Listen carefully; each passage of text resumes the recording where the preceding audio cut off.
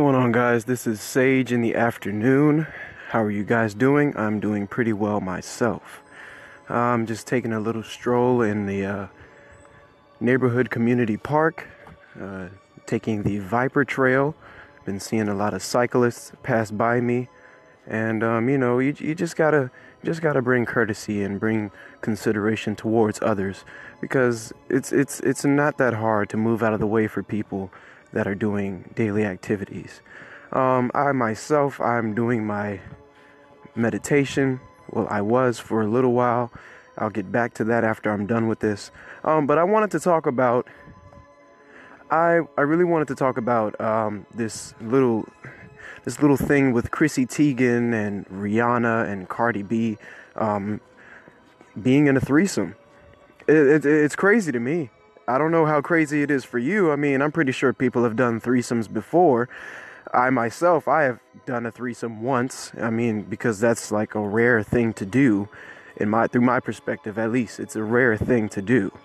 I mean, you have your orgies, you have all types of different vices in the sexual world. But you got to be careful with those things, man. You really do. You have to be careful with those transfers of energy. Like, you really have to understand who you're with and what they're about. You got to understand their mannerisms, because you could probably pick up on their mannerisms after you busted your nut. You know, you can start thinking like how they think, after sex. Because during sex, you're connecting with this person. And not only that, you're not just connecting with one person. You're connecting now with a totally different person. So that's something to put into consideration. Now, I'm not gonna lie, a threesome with Cardi B and Chrissy Teigen and Rihanna, that sounds pretty dynamite to me. I'm not gonna lie. I would probably be the one to volunteer myself into that predicament, because who wouldn't want to have a threesome with those beautiful women, of course. But it's not about the threesome itself. It's about beyond the threesome. Like I said, it's about sexual energy. It's about energy within itself. It's about connecting those waves and intermingling with them and combining them. That's like mixing up DNA. That's damn near like cloning, where you take something and you can split it apart. You can split that piece of the DNA apart and it'll be identical in some way or some manner. But instead of splitting these pieces apart, you're just intertwining them into a whole. Now, you're not sure of what you're going to make up of that mixture.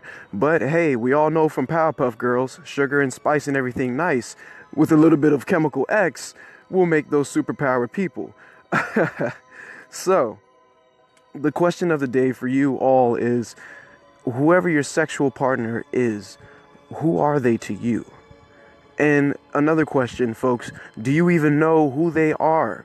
Really, intimately and spiritually, and within their home? Do you know them inside and outside of their home? Do you know what's going on with their life? What kind of personal problems do they have going on for themselves? And be sure to ask yourself, are you sure you want to commit sex with this person? This is Sage, everybody, signing out. Hope to hear you guys soon, and you will definitely be hearing from me again as well. Namaste.